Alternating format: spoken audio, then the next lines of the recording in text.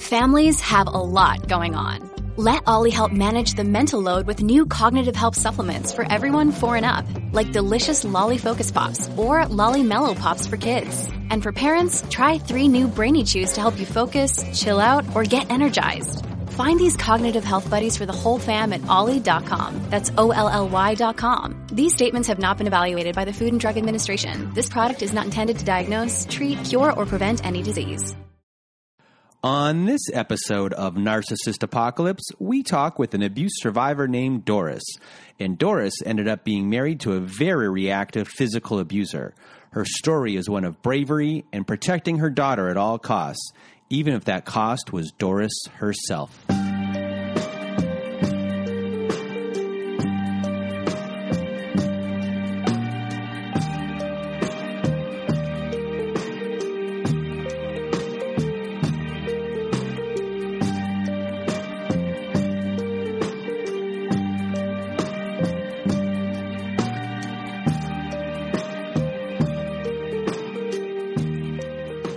Welcome to Narcissist Apocalypse, a podcast that gives a voice to survivors of narcissistic abuse. I am Brandon Chadwick, but my friends call me Chad, and thanks for tuning in to this episode.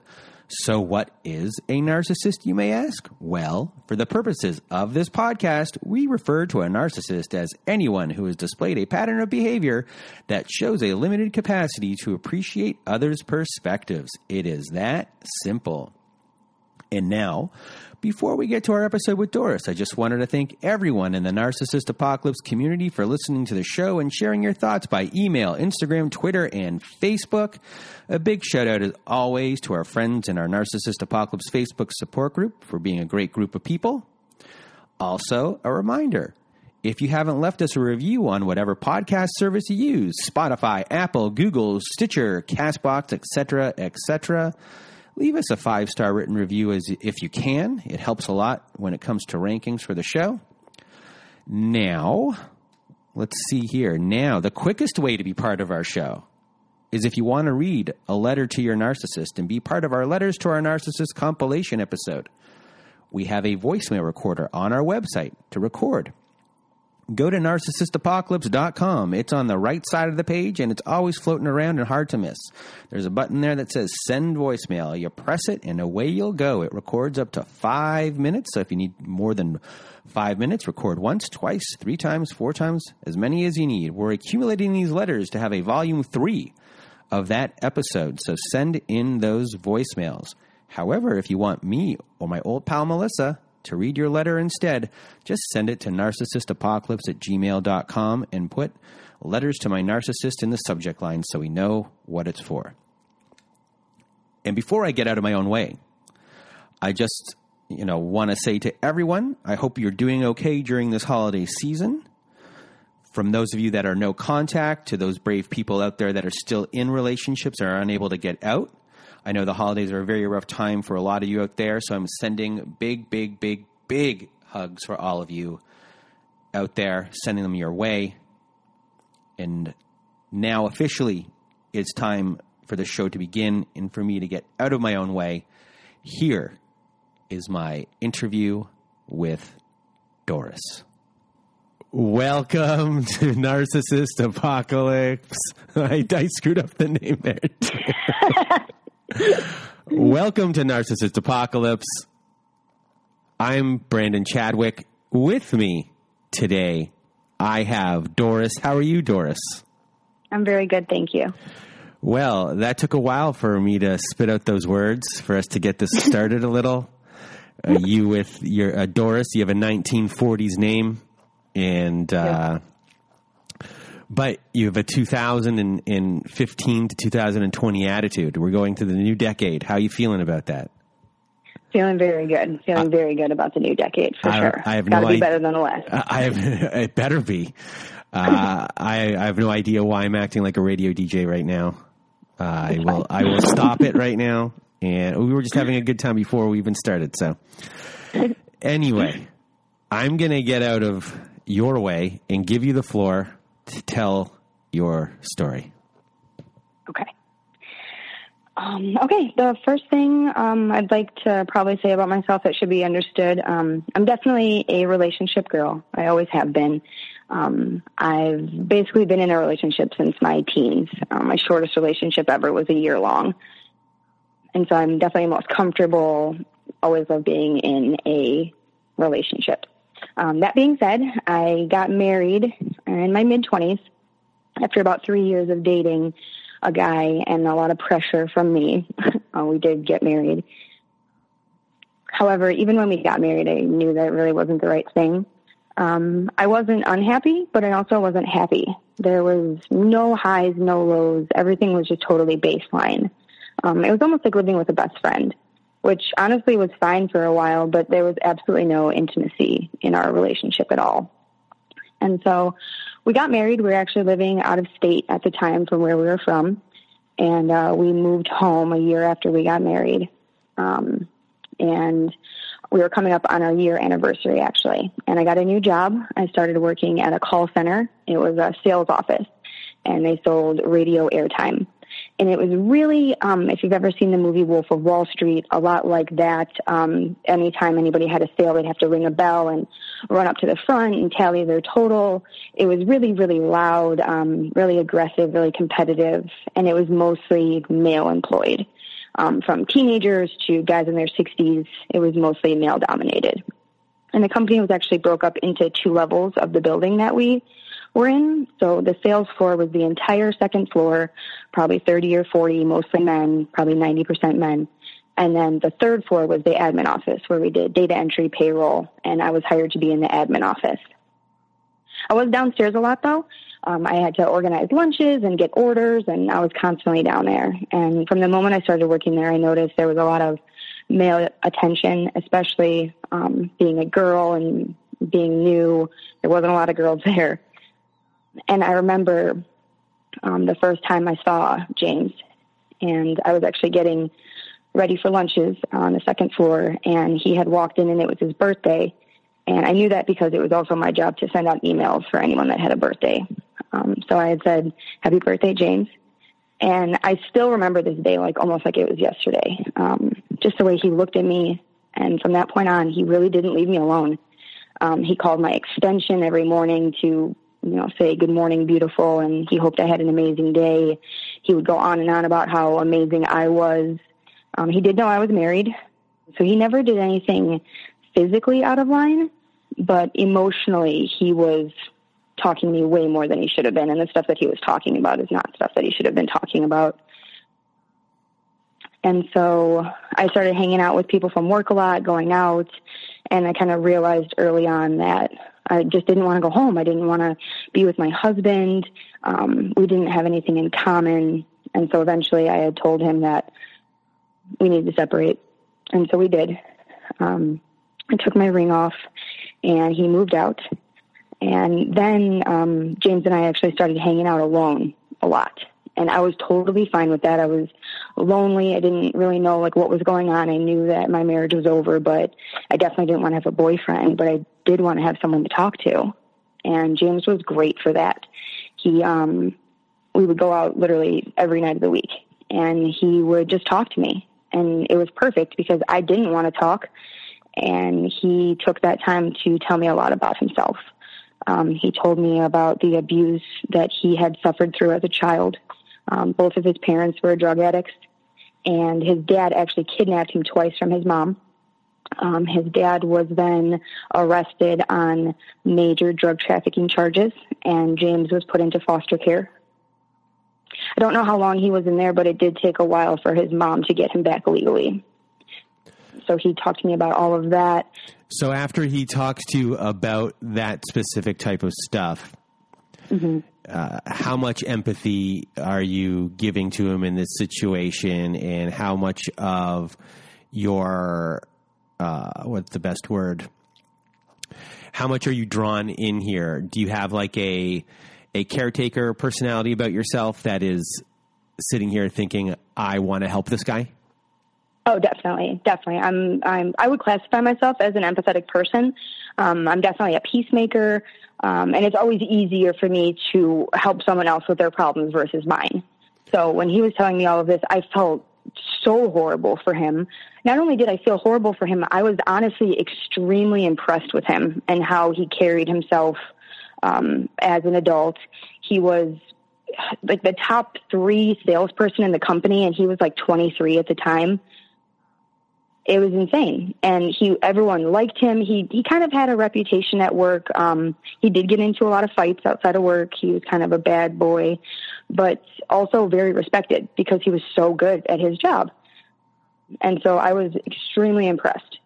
Did everything he told me about anything that he had been through. Like, I felt so bad for him, but I was drawn to it as well because he seemed to handle it so well. One little thing before you continue. You said one specific thing, which was you liked something along the lines of like when you liked helping him with his problems because it helped you avoid yours. I'm miswording it. Can you just explain that for 1 second? Yeah, absolutely. I mean, with everything that was going on with me, I mean, I knew my marriage was ending, and I felt horrible about it, and I was embarrassed. I mean, we had barely been married for a year. We had like lived out of state together though, and it was everything was in place for it to look so perfect, and it wasn't. And like my parents had paid for the wedding. Everything was very traditional. We had a big wedding. And I was just kind of almost in shock. Like I knew I needed to do it because, like I said, I wasn't unhappy, but also realized that I wasn't truly happy. I was in my mid-20s at this point. And so it was a lot easier for me to just listen and him tell me everything that he was telling me versus what I probably should have done, which was go through all of my feelings and really feel them myself. But you know, in a certain way, you know, some people take drugs to take their mind off of things. You listened to him. I did. And he was like, he was your buddy, and you knew that he wasn't going to ask questions back, or if he did, you were able to skirt around them. Absolutely. Okay. Absolutely. And he didn't really ask a lot of questions. I had actually told him when my husband moved out, I had pulled him aside at work and just said, you know, hey, I'm nobody knows this, but we are having problems. It hasn't been good for a while. And hanging out with you is not making it any easier. So I did tell my husband that we need to separate. And like, I just wanted you to know because you're not the cause of it. But I basically thanked him for saving me from my dull, boring marriage. And he kind of ran with it. He never asked me about how I was feeling about anything or asked me to talk about anything. At the time, I kind of just assumed that he was just so intuitive that he knew that I didn't want to talk, and he just kind of took that burden off me. So after he had gone through all the abuse of his family, he also went on to talk to me about ex-girlfriends. One ex-girlfriend in particular, the one before me, the relationship just seemed very abusive from top to bottom. He would talk about how she would go through his phone in the night and she would wake him up. And that's just something that he couldn't deal with. He already wasn't good at being woken up. And then on top of it, having someone invade his privacy and his sleep, that was something that always triggered him, and they would physically fight about it.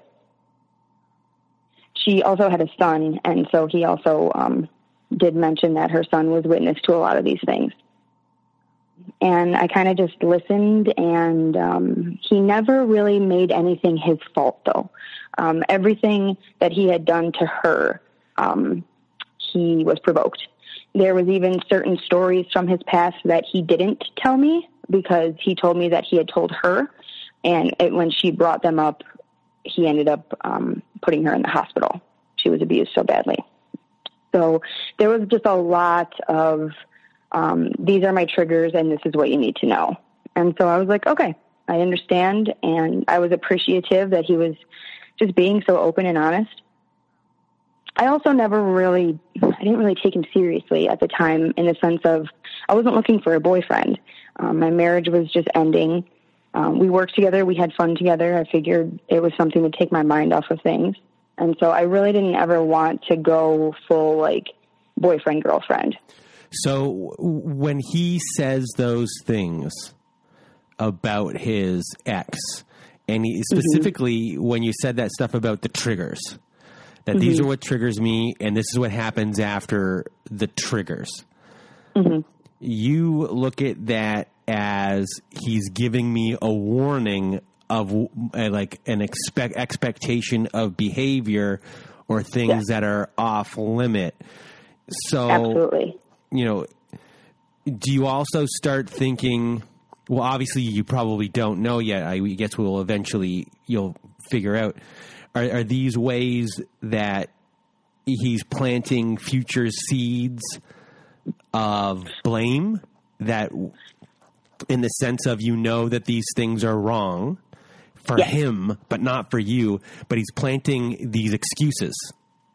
Absolutely. Absolutely. It's basically, it was just like a blanket of, this is who I was born to be. This is who I was raised to be, but I'm trying everything in my power not to be that. But you need to know that this is still inside me. So if you do these things, you will see this person. Even though those things you may end up doing, which you do, well, I'm not going to even say that you do end up doing, because people will find out, I think, eventually.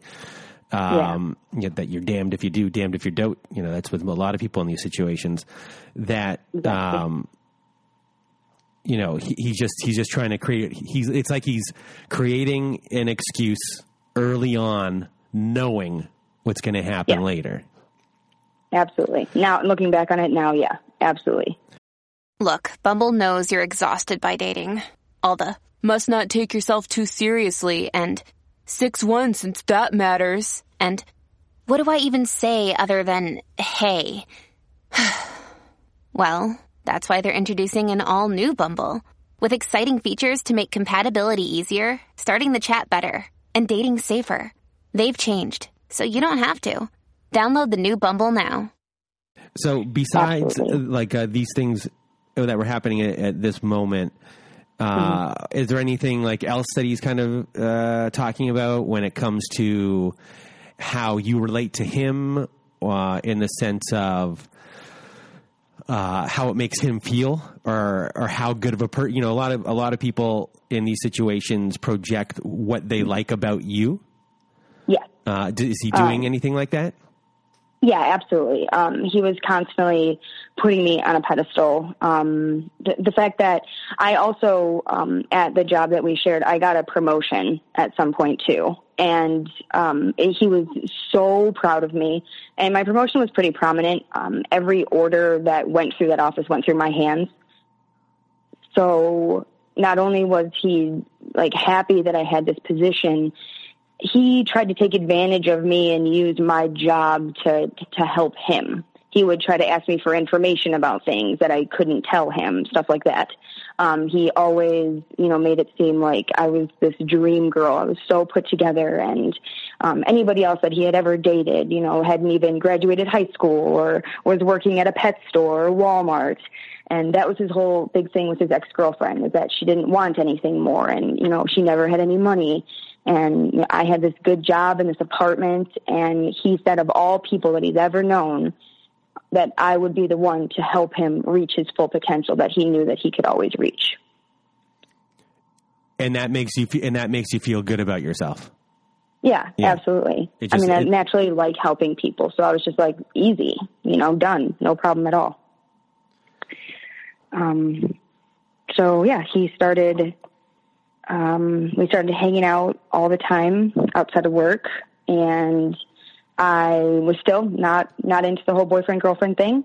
However, he did eventually have the argument of, we hang out every day anyway. Like, why wouldn't you want to do that and also have half of your rent paid? And I was like, all right, when you put it like that, it doesn't sound so bad. So I did allow him to move in. And then once he moved in, things did start to change little by little. He got more controlling. He got more disrespectful. One time early on, I remember we were, it was after work one day, we were sitting in my living room talking, and I was in like an armchair next to my couch, like a big tufted armchair. I had wine in my hand, and he was just rambling on about his ex again, another story. In fact, I think it was a story I'd already heard before, so I was not really interested in hearing it. And he had said something about what I was doing was reminding him of his ex, maybe the look on my face or how I was acting. And I remember I just kind of looked to the side and said something along the lines of, well, that sucks, or that's too bad. And immediately he spit in my face and pushed over the chair that I was on. So my wine went everywhere. The chair was on top of me. And I was just taken aback. I had never been treated like that before by any human. I had never even seen anything like that. So I didn't say much. I went to bed. I slept on the couch, and he slept in my bed, and then woke up the next morning like nothing happened. And I was like, I can't do this. You cannot be here. You can't do this. I've never once been treated like this by anyone. It's going to happen again. I mean, come on. And he started to choke up, and he actually started to cry, and basically said that this is what he's been trying to tell me. This is what he's been trying to warn me about. He has this inside of him, and he can't control it, but if I could just give him another chance and have a little bit more patience with him, then he could overcome this. And, I mean, this went on for a couple hours. So after that, I did say that he could stay, and he promised it would never happen again. And so he stayed. So he was a big crier. Yes. And he used the crying as a way to pull on your heartstrings. And then the story of you being such a good person that you're the person that can make me change. Yeah, absolutely. And almost like putting blame, or not blame, but guilt on me. Like, you know, I've come so far and I've overcame so much. And he even said a couple of times, like, I didn't even do that much to you. Like, people that have been with me have been through so much more. If you could, you know, just please overlook this. And so I did. And the abuse just kind of got worse from there. There was one time he poured beer over my head. I really have no idea what we were even arguing about. He was really controlling in the sense that I wasn't allowed to have like any social media accounts. I had a Facebook and an Instagram before I even met him, but I literally did not go on either one the entire duration of him living with me. I could not go on my phone without it being a problem. He was constantly interrogating me about who I was talking to, what I was doing. He used work to abuse me in that sense even more because he was so respected. I mean, people would say things to him jokingly, not knowing that I was going to get in trouble when we got home.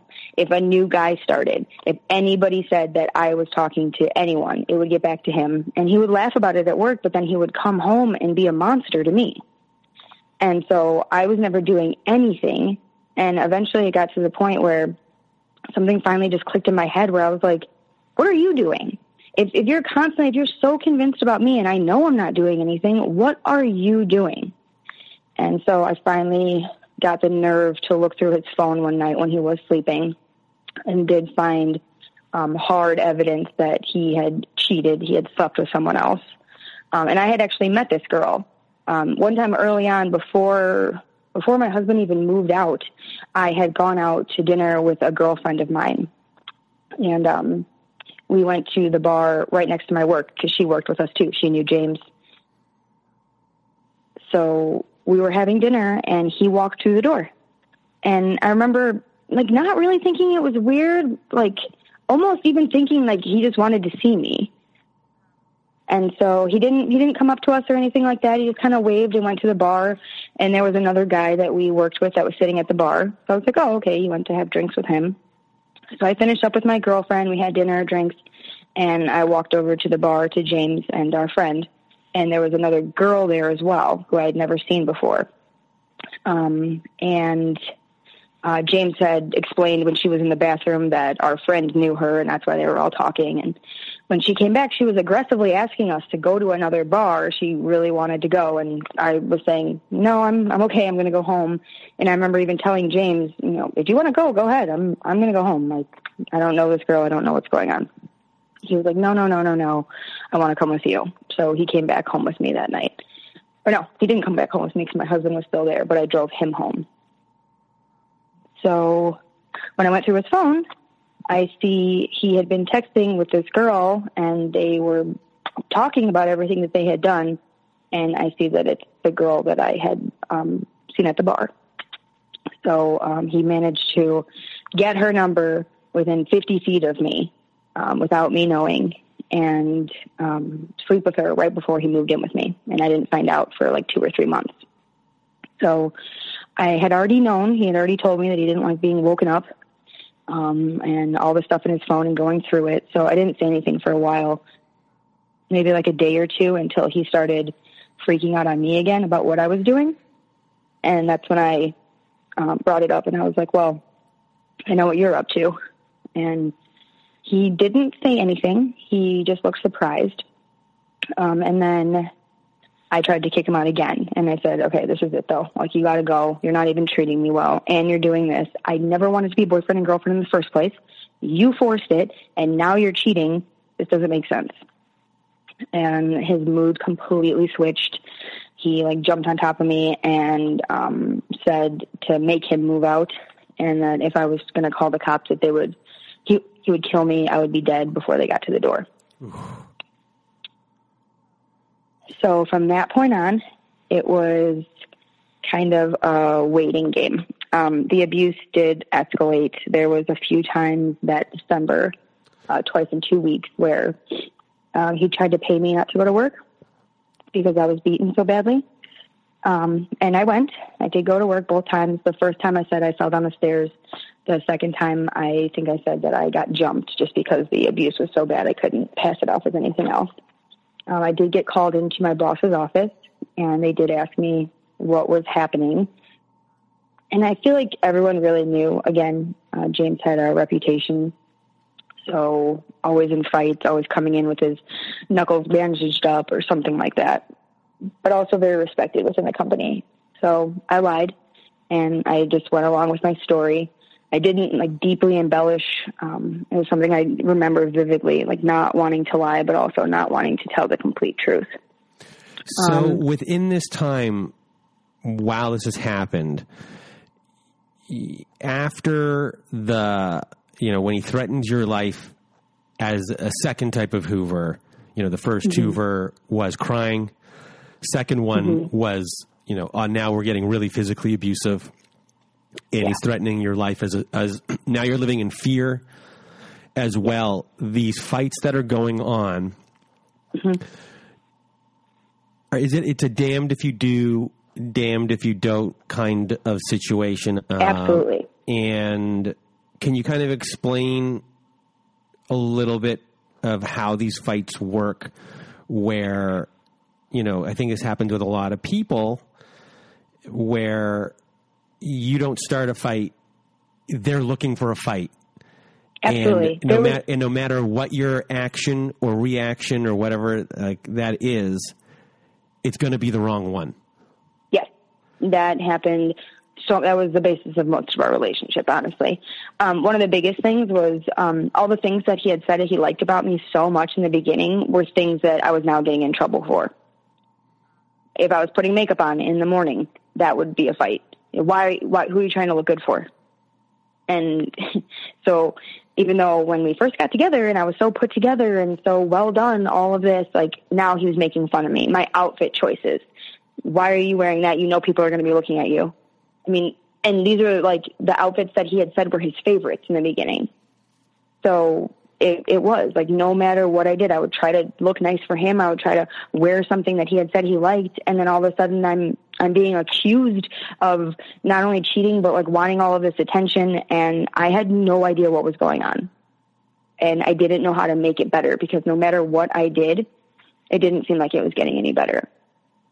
And so you're isolated at this point. 100%. And I never had my friends or family around James because he had told me so much of his stories in depth about his ex and some stories about his ex's mother trying to intervene and how he got physical with her. I know he had gotten physical with his own mother before. I had seen it. So I didn't ever want there to be a situation where he could do something like that to my friends or family. So I just didn't have him around them ever. That was my way of dealing with that. And are you lying because now you're lying to your boss at work, or are you lying to people at work about what's going on to protect your whole entire situation? Yeah. How did you explain the way you look to your family Or did you avoid them completely? I tried to avoid them completely. My dad actually showed up to our work because he couldn't get a hold of me. And that was rough. I told him the same thing that I told my boss. I told him that I got jumped. And he believed me. He trusted what I said. So that was somewhat easy enough. And my dad's really the only one that was in state. My mom and my brother were out of state. So my dad was the only one that had to see anything, and he believed what I told him. So I did lie to him as well. And then at that point I knew with the abuse being as bad as it was, and us working together, we drove to work together. I did not have a breath without him. And I basically just started hoping and praying to the universe that someone would come along and get his attention. And that did happen. After a while, we got a new girl who worked with me on the third floor right next to me. Coincidentally, she also lived in the apartment building across the street from us. So it was the same complex, just a different building. And I just had a feeling that I was going to go after her. And every time I would go downstairs to get orders, there was one stairwell that we could go up and down to go from floor to floor. And I'm not kidding, almost every time they were in the stairwell talking alone. And as soon as I would open the door, things would be really awkward, and she would be like, "Oh, okay, bye." And he would just say, "Oh, yeah, talk to you later." But I would never actually hear any of the conversation. As soon as I walked in, they would immediately both stop. It got to the point where someone else from work had came up to me and said, just so you know, she's talking to your boyfriend every time she's on her phone. She's talking to him. She's told me about it, and I don't think it's right. And so I just basically waited. I waited, and it didn't take long, maybe a day or two. James wanted to have a conversation with me, and he said that we needed to go on a break. He said that because he had physically abused me so bad just recently, he didn't want to hurt me. He was out of control again, and this is how he gets. And to save me and to protect me, because he cares about me so much, we really need to take a break. And if we take a break, then maybe in a couple of weeks or whatever, we can, figure out what's going on, and we can go from there. And I was like, absolutely not. Absolutely not. I'm not taking a break. If we're breaking up, we're breaking up, and you need to get your stuff and go. And he was reluctant, but he did agree. And so he moved out within a week or two after that. The morning that he moved out, he went out and got coffee for both of us. I didn't drink mine at all. And the entire time we were packing up his stuff, he kept trying to touch me or grab me or grope me or stand behind me. And I kept telling him, stop, what are you doing? You're about to move out. And this went on all day long. And then finally I was cleaning up something in my room, and I came out to the living room, and he was on my couch sobbing, absolutely sobbing. And I don't even know what he was saying. He was crying so hard. It's something about he couldn't even imagine me with anyone else, and he can't believe that he did this again, and he always does this, and just on and on. And I was like, I'm sorry. I actually ended up going over to him, putting my arm around him and consoling him and telling him it was going to be okay, and that, things just don't work out sometimes. And, I'll see you at work. I'll still see you. And so he did actually leave. He did leave. And I felt a lot of relief. It was really good. That weekend, actually, he ended up getting arrested, and he was put on house arrest for 2 weeks. So I had 2 full weeks of no work with him, no contact, and it was... What did he get arrested for? He was driving, talking to a girl on the phone, got pulled over for being on his phone. And when they pulled him over, they searched his car based on his record, and they did find drugs in his car. So, yeah. He house arrest for 2 weeks, and then he did come back. And as soon as he came back, it was difficult. It wasn't unbearable because I was on a different floor and I could control how much I was downstairs. Everyone basically knew the situation. So if orders needed to be collected, if something needed to be from downstairs, someone would go get it for me. So I did a good job of staying away from him for a while. And some time passed, and I think he had a girlfriend that we worked with at one point. And I moved in with my dad and was like just feeling good about everything. I was still sad and still really kind of blown away by what had happened to me. But I started dating again, and I met a guy, and we dated for like 6 or 7 months. And he was really good. He was very sweet, very respectful, not abusive in any way, shape, or form. And he actually ended up going to Florida, and he passed away when he was in Florida. So that happened, and it was devastating. I remember driving to work the next morning after finding out that he had passed, and James had actually randomly sent me a song that he had always used to play for me when we first started dating. That was a big thing of his, songs. And it was really personal. It was a song about basically a guy losing a girl, losing the best girl that he'd ever had, and how he took advantage of her and stuff like that. So I was just so emotional. I remember calling James on my way to work and saying, like, thank you. And I told him what happened about my boyfriend dying and all of that. And I was like, it's just been a really hard year. And like, I appreciate you reaching out. It was just like at the right time, you know? So you were in a very vulnerable state.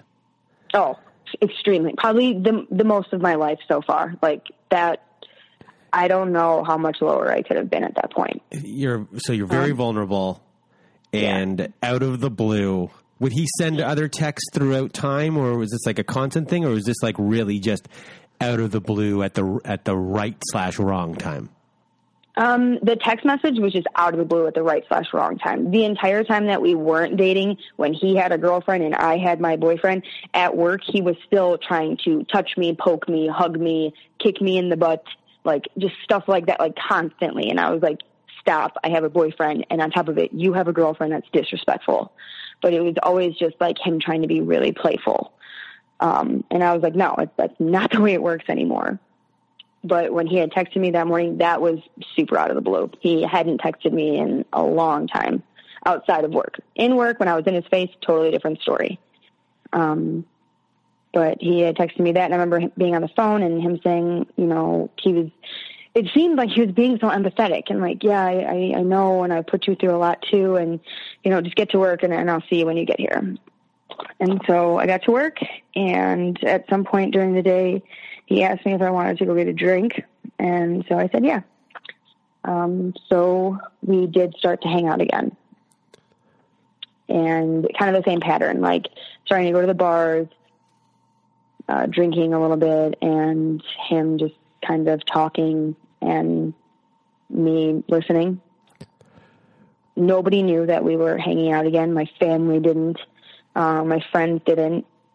I had my one friend who lived out of state. She always knew what was going on from the beginning. If James ever hurt me to the point where there was bruising, I would take a picture of myself and send it to my friend out of state and then immediately delete it from my phone.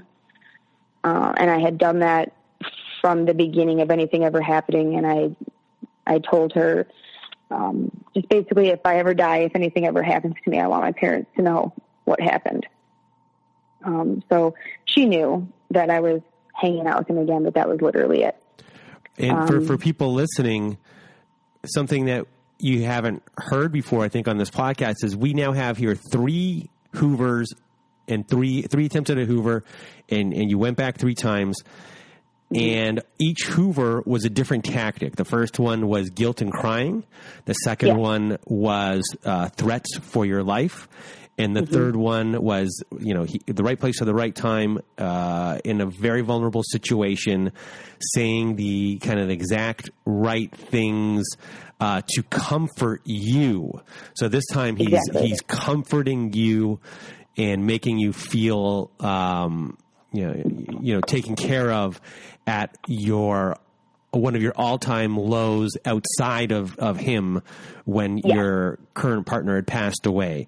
That's 3 different attempts. And I think for a lot of people who are going through things, a lot of people see probably the same type of Hoover attempt going on. But for you, each one was different. So are you able to see any of this as a hoovering attempts? Or are you able not to at see, all. Yeah, you're not able to see through it. No, not at all. The first time I was taken aback, the second time I was scared, and the third time I was just so low, and I was just so sad. It didn't even matter. I just needed to feel better. Like, almost like we were talking about, like it being a drug. I just needed to feel better. I needed to not focus on what was going on with me in my life. And I knew that he was a good person for that, because he had done it before for me. He had taken that all away when my marriage was falling apart. And so we started like hanging out outside of work. He didn't really come over. We would still go to bars and stuff like that. We both left that company, and he had gotten an apartment. So I would like go hang out with him in his apartment a lot. Nobody knew that we were dating until I got pregnant. I did get pregnant with his child. And I remember when I told him, he said he was going to kill himself, even though before then he had always talked about wanting to get me pregnant. So that was upsetting. And then he also was pushing really hard for me to move in with him again. And he didn't have a sales job anymore. He was doing odd jobs here and there. So I know he was struggling for money. And my argument was, in my head, I was thinking, I don't want to move in because I have a feeling the abuse is going to start again. But my argument outward to him was that, we're expecting a baby in 9 months, and I know it's, hard for you here alone, but it's not going to help us if I'm paying half of your rent and then I can't save anything for the baby. So he was rational enough to agree to that. I would go over to his apartment on Fridays and stay until Monday morning when I had to go to work, and I would also be there on Wednesdays. And there wasn't really any physical abuse when I was pregnant. There was once when he pushed me, but because I wasn't living there, I wasn't constantly engaging him. It really wasn't bad. I had told him that I would move in with him a month before our daughter was born. And so that was the plan. I did find out a month before I had my daughter that he cheated on me again when I was like 7 months pregnant, I want to say. And that was really hard because I wanted to leave. I didn't want to be with anyone who's a cheater like that. I've never been that type of person. If you don't want to be with me, that's fine, but we're not going to be together. However, my biggest fear through everything, as soon as I got pregnant, was leaving my child alone with him. Not even necessarily, babies are stressful and they can be triggering to someone who has an anger problem. But also, even deeper than that, I was so worried about, it always seemed like James needs a girlfriend. And so no matter what, a girlfriend is going to be in place. It also seems like he's always abusing whatever girlfriend this is. So even if my daughter won't be abused herself, she will be subjected to a woman being abused. I'm her mother. So I know, I'm thinking in my head, I'm never going to provoke him. I'm never going to be the aggressor. So if I stay with him, I can control his outrage. I can control his rage. I'm never going to wake him up in the middle of the night. I'm not going to go through his phone. I'm going to keep the peace, and we'll be fine. And so that's why I didn't leave. So at this point, you've moved in, your child is born. Yeah. You've already determined this is your thought process in your mind, and you're protecting your daughter in this manner. Yeah. And you're willing to put your own life in harm's way for her. Absolutely. So absolutely. Before we kind of get into that, I guess the difference between the first time you lived with them to the second time you lived with them, mm-hmm. The second time is the abuse rampant in the sense of it's just always something now. And he's always, and you're always on edge. Can you kind of explain how he goes about creating situations where this is always going on? Oh, yeah, absolutely.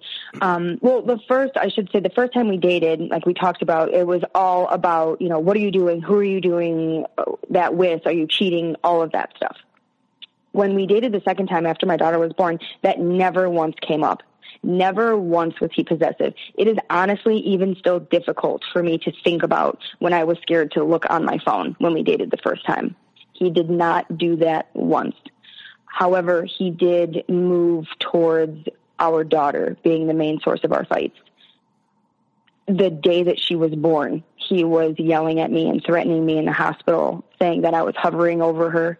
I was going to turn her into a needy baby, which is what he never wanted.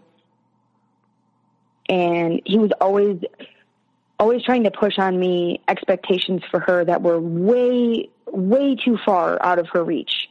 I mean, he would get mad at me for not letting her cry it out when we first brought her home and she was 3 days old. And so I had this, so almost immediately the day that my daughter was born, I had this fear instilled in me that if I tended to her, it was going to be a fight. It was going to be a problem. So walking on eggshells would be putting it lightly. I was so stressed out and anxious. I did everything I could to make sure that she was comfortable all the time so that she wouldn't even start crying. Because if she did start crying, he would expect me not to do anything because I was supposed to be listening to him. And so that's how he was able to pick fights then. Anything that she did, he would tell me to leave her. And there were a couple times where, he had done that and it was like an hour or so of her crying and I would finally, just be like, no, I'm doing this. I'm going to get her. And I would go to get her and she had blown out her diaper and she was, sitting in her own filth for 30 minutes. And when I would say that to him, like, hey, look, this is what's going on, it almost made him more mad. The more truth or logic that I had to go with anything, the same thing with the crying it out. When he was upset that I didn't want to let her cry it out, I went to the internet. I started looking up research, reports, trying to show him everything logical. Like, this isn't just me. I'm not trying to control the situation. Here's what I have. And then he would start making fun of me for that. Oh, you just read something on the internet and you think it's true? So then I would go back and I would find, versus one article, I'd find 12 articles. And be like, well, here, look at this. And anytime that would ever happen where I would have so much information and fact on my side, he would completely shut down. His favorite thing to say was talking to me was like talking to a brick wall. And that would be the end of the conversation, no matter what. And it was always when I had either facts, research, whatever, or the hardcore proof in my hand of this is what's going on. That's when it was all of a sudden the conversation was over. You're useless. It's like talking to a brick wall talking to you. So that did stop a lot of our conversations. And I had my daughter. Within 3 months, he was physically abusive again to me. And after that, I tried really, really hard not to ever get him upset in any way, shape, or form. It was extremely stressful.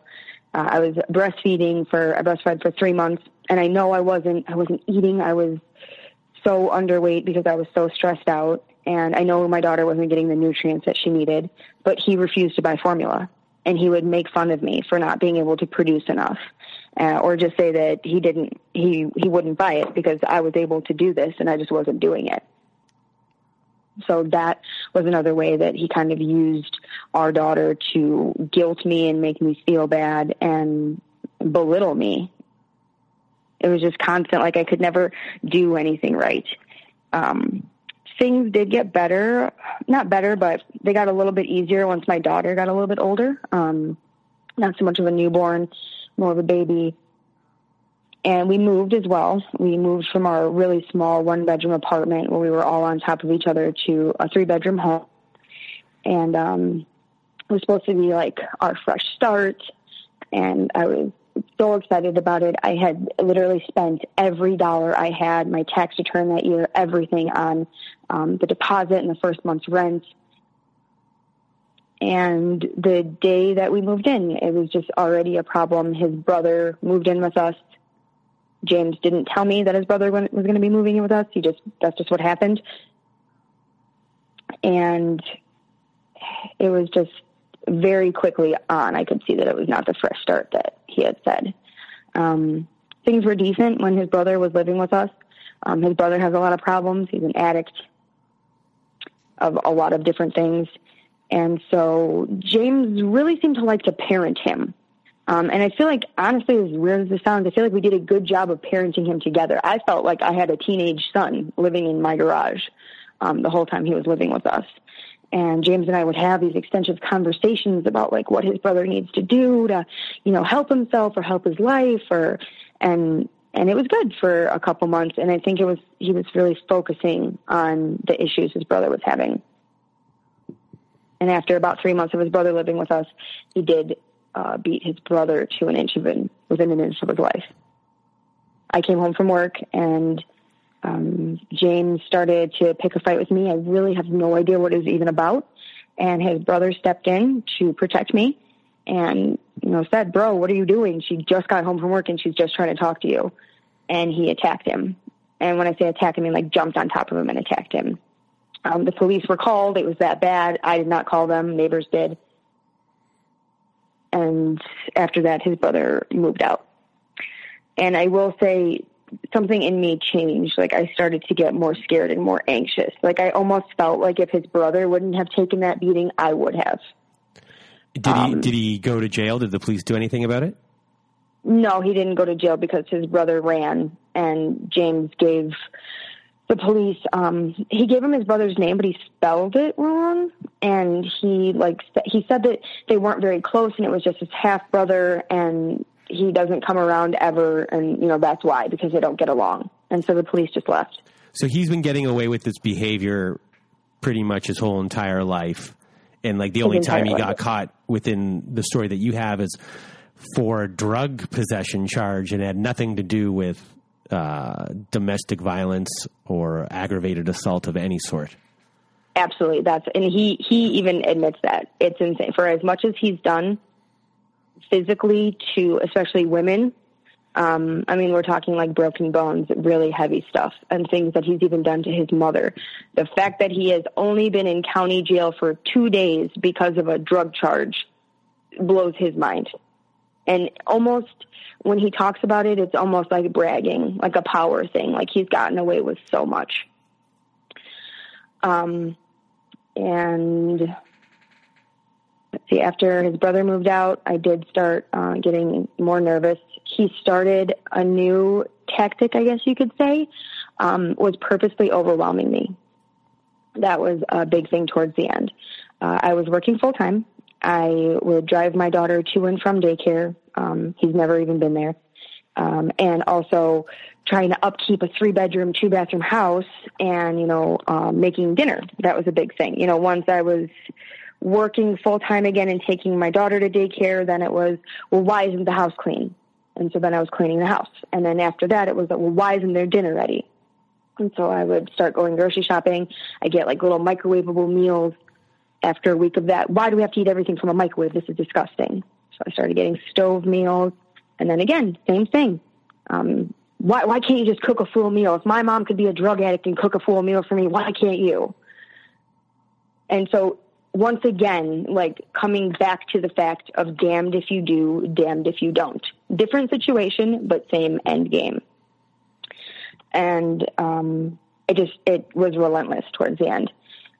Every day he would be really nice to me in text messages when he was at work and then come home and be a completely different person.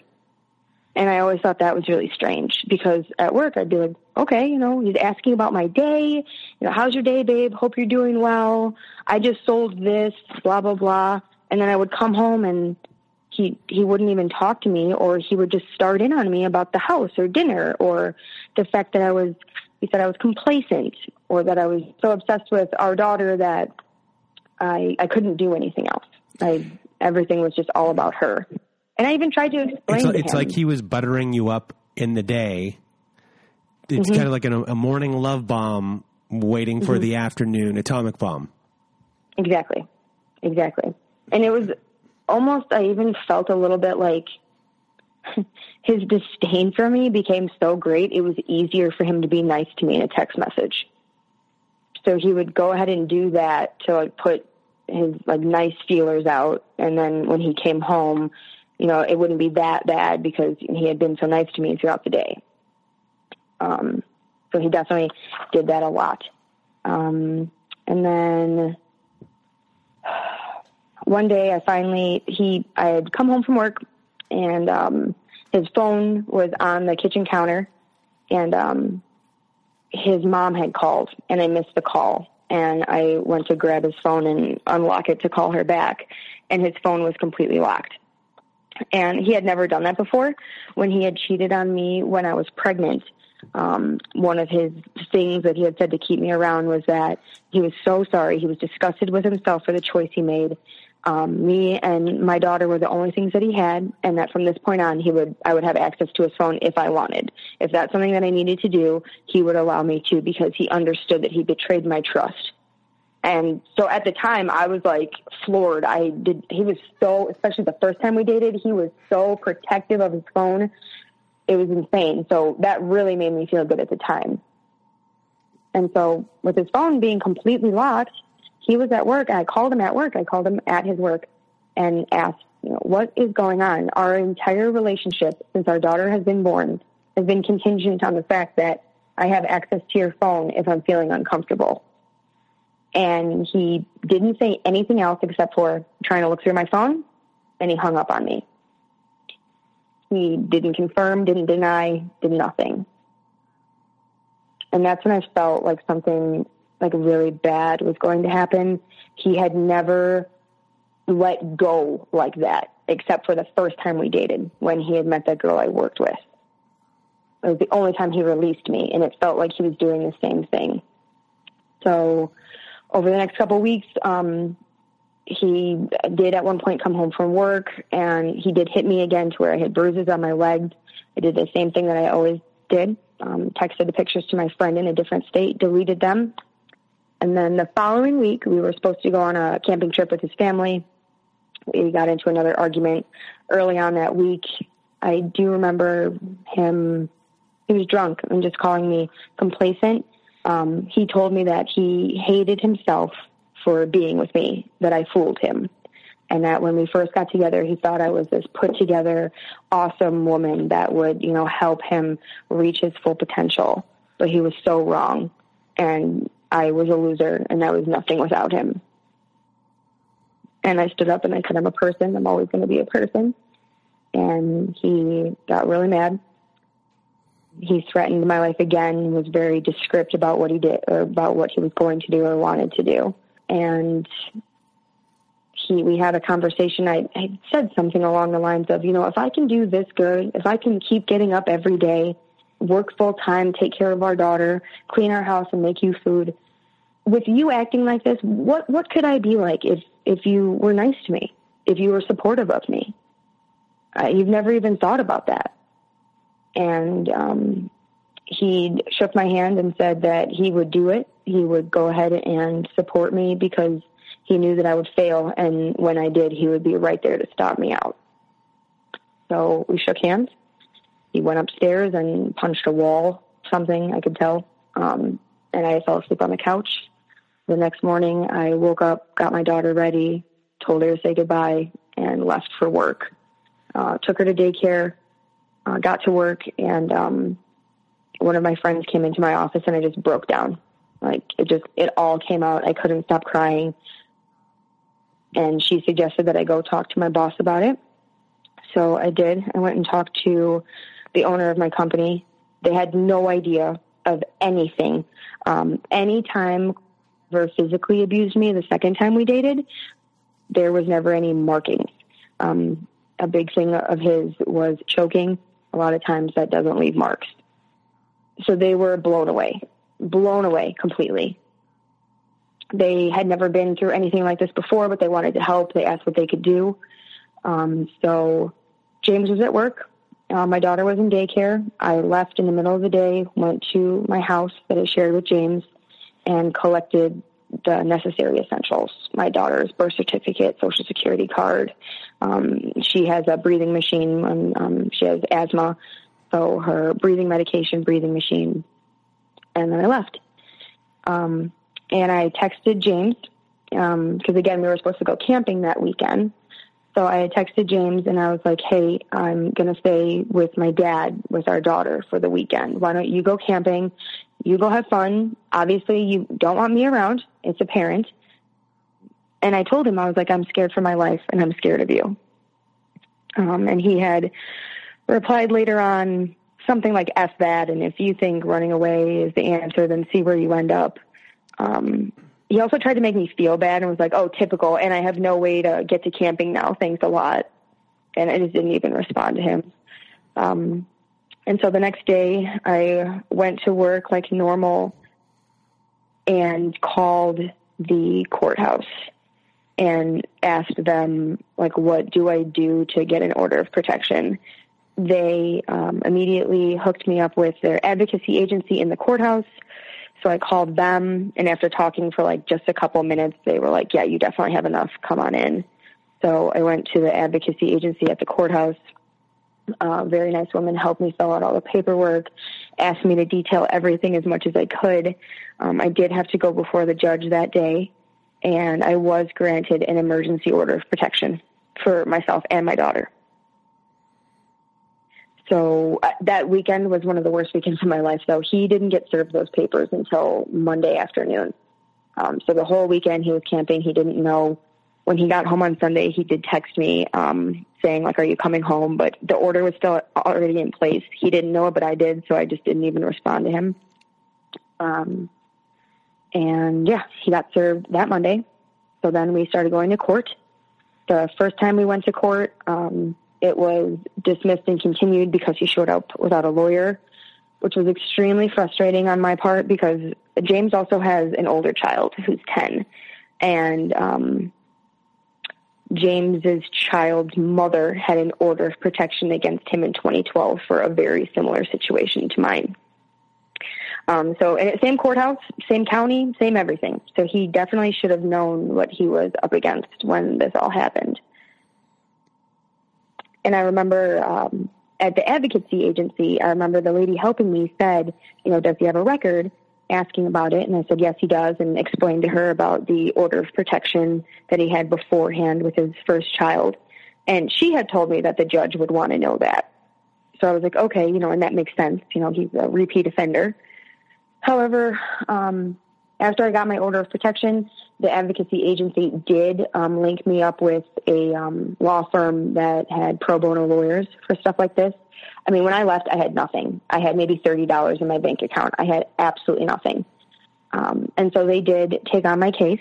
However, the first meeting that I had with my lawyer, I immediately started talking about James's first order of protection and that, you know, he had a drug charge arrest. But other than that, the only abuse, anything he had was the fact that there was an order of protection against him in 2012. The lawyer told me that the judge didn't need to hear that and that he didn't see why we would tell him that, which I'm still to this day extremely confused about. I don't see why a judge wouldn't want to know that. But long story short, our case never even got to a hearing. Once James did have a lawyer, he came and we were about to go in. However, my lawyer grabbed his, pulled him into a mediation room and showed him the pictures that I had of the bruising on my legs. They weren't expecting that at all, so they asked for another continuance. And then everything was finally actually just settled in August of this year. Nothing ever went to a hearing. They asked me if I would be okay with a year of supervised visits. And so I said yes. There really wasn't any other option. And the county that we were in, I wanted the supervised visits to be at a facility or with a social worker. And they told me that that couldn't be done. So they appointed James's 90-year-old grandmother to be the supervisor. Which is crazy. I think so. I wasn't happy about it at all. I mean, I've seen James put his hands on his own mother. I really don't think his 90-year-old grandmother would be able to do anything to stop him if he was doing something with my daughter. He shouldn't be. No, but just to have, I know this happens a lot, that there should be in a case of domestic violence, there should be someone who is not a family member who is the one who is watching over the situation. I mean, that's just ridiculous. It was horrible. And the fact that I was so terrified to leave my daughter with him, but because he never physically hurt her, then they can't do anything to take her away from him. And that was the most disappointing thing, because my entire argument has been, yes, you're right. He hasn't done anything to her, but that's because I've been there. I've always been there. And like literally my lawyer told me, after me really getting upset about this multiple times, that unfortunately it is the way it is. Like, your child literally has to be struck or hurt badly for anything to happen to a parent. And so that was upsetting, because I was like, so I just have to wait for this to happen? And my lawyer said yes. So order was set in August. It goes for a year. He was appointed to supervise visits from 10 a.m. to 8 p.m. I also thought that was an extended amount of time with his grandmother supervising. We were meeting at a halfway point between the two of us, because my daughter and I are living with my dad. I was at a police station. We did that for a couple weeks, and I thought things were going okay. However, the end of October, I got a phone call from a DCFS agent saying that James was being investigated by DCFS. They went into detail about how they received a phone call from a therapist, his son's therapist, saying that his son had said he is worried about his sister in his dad's presence, and that something happened where my daughter didn't want to get in the car seat the last time James had her, and he was pushing and shoving or hurting her, getting her into the car seat. So much so, it upset his 10-year-old son, and his 10-year-old son told his therapist, and the therapist then made the phone call to DCFS. It's a brave little boy. Yeah, he's amazing. I can't even, we're not going to go there because I'll cry. He's great. But yeah, so, and even more than that too, also, he also says that grandma is not there for the visit, that James picks her up and drops her off just so that she's in the car so I see her. And so I'm blown away. I'm like, at this point I'm at work and I'm speechless and I'm shaking because my worst fear is now happening. My entire argument to the court system has been nothing has happened because I've been there. And now within 2 months of this order being put in place, something has happened to warrant a DCFS investigation. And the agent I spoke to was absolutely, there's no other word for him besides lovely. He was a fantastic person. He answered the phone first ring every time I called him, updated me, let me know what was going on. He did try to interview James for 3 weeks. James did not cooperate. The only time that he was able to get in touch with James was when he was at work, and the agent called his work and was just transferred to him. Like the agent didn't say who he was or where he was calling from, just got transferred to him. And he said that James was extremely short, extremely rude, and got off the phone quickly. So I believe DCFS has 60 days to complete a report. So, after trying for a couple of weeks, being to the house multiple times and James not answering the door, he did complete the report and he indicated him on the child abuse charges. DCFS can't go after anyone criminally, so it's not like he could be arrested from those charges, but it is on his record, I believe, for 7 years that the things that were said more than likely happened. The agent does believe that these things happened. He was even validating and extremely helpful with me because he said, I can't tell you what to do, but I know that you need to be a mother first. And that right there, that's more than any lawyer had ever said anything to me, anything. That alone gave me this. Even my parents were like, well, you really need to follow the law. Having that DCFS agent say that to me was the most freeing thing that I've ever heard in my life, I think. Because I was like, he's right. Well, if the grandmother's not going to be there, and obviously isn't going to be there in the future, you have to, it's... Yeah, I just had, I cannot send her. There's no way that I even know what's going on. And what upset me the most is my daughter's only 2.5. She'll be 3 next year. She didn't tell me about any of that happening. She didn't say anything about her crying, or she wasn't upset when I picked her up. She was actually asleep in his car the day, or the last time that he had her when this supposedly happened. The only thing that I even thought about later on was the fact that when I picked her up from him, not only was she asleep, she had also peed her pants, and she's fully potty trained. So I thought that was weird. And now that I know the situation, she was obviously crying and screaming and so upset that she wet herself, and then basically passed out, fell asleep from crying so hard.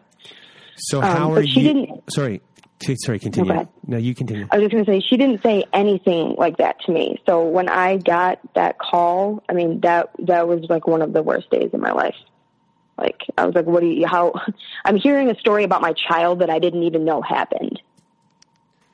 And now that you know the story, you are out of it in a sense. I mean, you're out of the home, and you still have to possibly deal with co-parenting later on. At least you get a little bit of a reprieve right now, and hopefully for a very long time.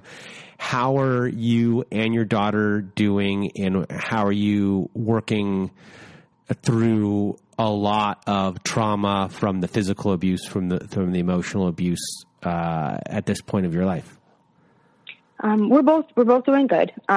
She's doing really good.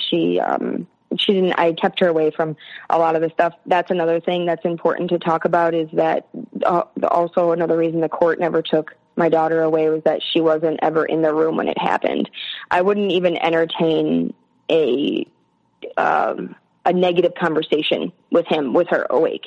She's still so little. She goes to bed at 8:00. If you want to fight with me, if you want to argue with me, let's just wait until she goes to bed. So because she was never witness to any of these things, that's another reason why they couldn't take anything away from him. So I thought I was protecting her. And I was, but at the same time, it was hurting me in the court's eyes. I'm doing so much better than I was when I first moved out. I am in therapy. I use the app Talkspace, which is amazing and super affordable. And just trying to, little by little, forcing myself to do things that are uncomfortable, like going out. I went to a concert a couple of weeks ago, and that was really difficult. Just being around that many people. James and I used to go to a lot of concerts too. It was at the same venue that we had been to. So I'm very much into trying to rewire my brain. I want to create new experiences. And right now it is still uncomfortable. It's not intolerable like it was when I first moved out. I've crossed over into just slightly uncomfortable now. I have also started dating, and I have met someone, and so far everything is really great. And if nothing else, just restored my faith that there are some really nice people out here in the world. Have you gone to any support groups of any sort? No, I haven't gone physically to any support groups, but I am a part of a closed Facebook, I think it's Narcissistic Abuse. That's been super helpful. Actually, that is where I got the Talkspace information from. The women on the Facebook group, the stories that they share, I haven't ever actually posted anything, but reading through everything you go through every emotion reading all of those stories. You feel bad for these women, and I get scared because I hope to God that some of these end results aren't my end result.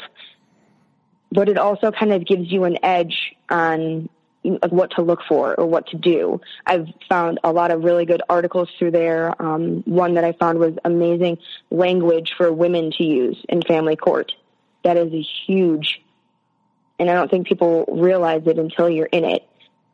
Talking about what somebody did to you over and over and over again, regardless of whether it's right or wrong, ends up making you look weak. And that's how the court system sees it. And there are ways that we can focus on not what was done to us, but how we handled it.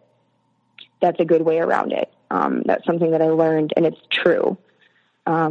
So trying to inundate myself with as much information as possible has been extremely helpful. Extremely. Are you able to send me that article link so I can post it on the description of this episode? Absolutely. Because I'm sure people are going to ask for that one. Yeah, I recommend that to any woman going into a courtroom with custody, anything, because especially when you've been through so much abuse and all of this, you are emotional. And that's the worst part about court, is because court and therapy do not get along. The court system wants you to do one thing and therapy wants you to do another thing. So before we finish off here, I have one question about, when it comes to domestic abuse and domestic violence and having power, a loss of power in some way, are you working towards reclaiming your power and taking your power back? And if so, how does that look and feel? Absolutely. This is a big part of it, honestly.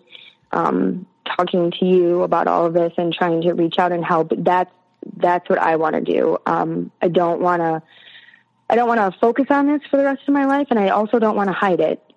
I'm not ashamed of it, and it does not define me. And if I went through it because I could get through it and I could help other people, then that's the end goal for me. Then I don't even feel bad that it happened to me. I do believe that everything happens for a reason, and I survived it. And so talking about it is a big thing. And sometimes it's hard to talk about it. And sometimes it makes yourself uncomfortable or other people uncomfortable, but talking about it does help. Absolutely. That's like the biggest thing. Talk to anyone, talk to even a notepad, writing it down, anything just to get it out until you exhaust yourself of hearing about it. That's kind of where I'm at right now. Well, thank you for talking about it with me and for everyone out there in our audience, Doris. Yeah, for sure. It has been Thank you. It has been a pleasure talking to you, sharing your story. You're brave to come on here and tell your story. And this has been, we've had domestic violence stories before, but yours was to an extreme of domestic violence. And when people listen to this story who've gone through what you've gone through, hopefully they'll resonate and take steps forward to hopefully leaving their relationships if they can or when they can, as well as, aspects of your story that, as far as the changing tactics that were used to confuse you.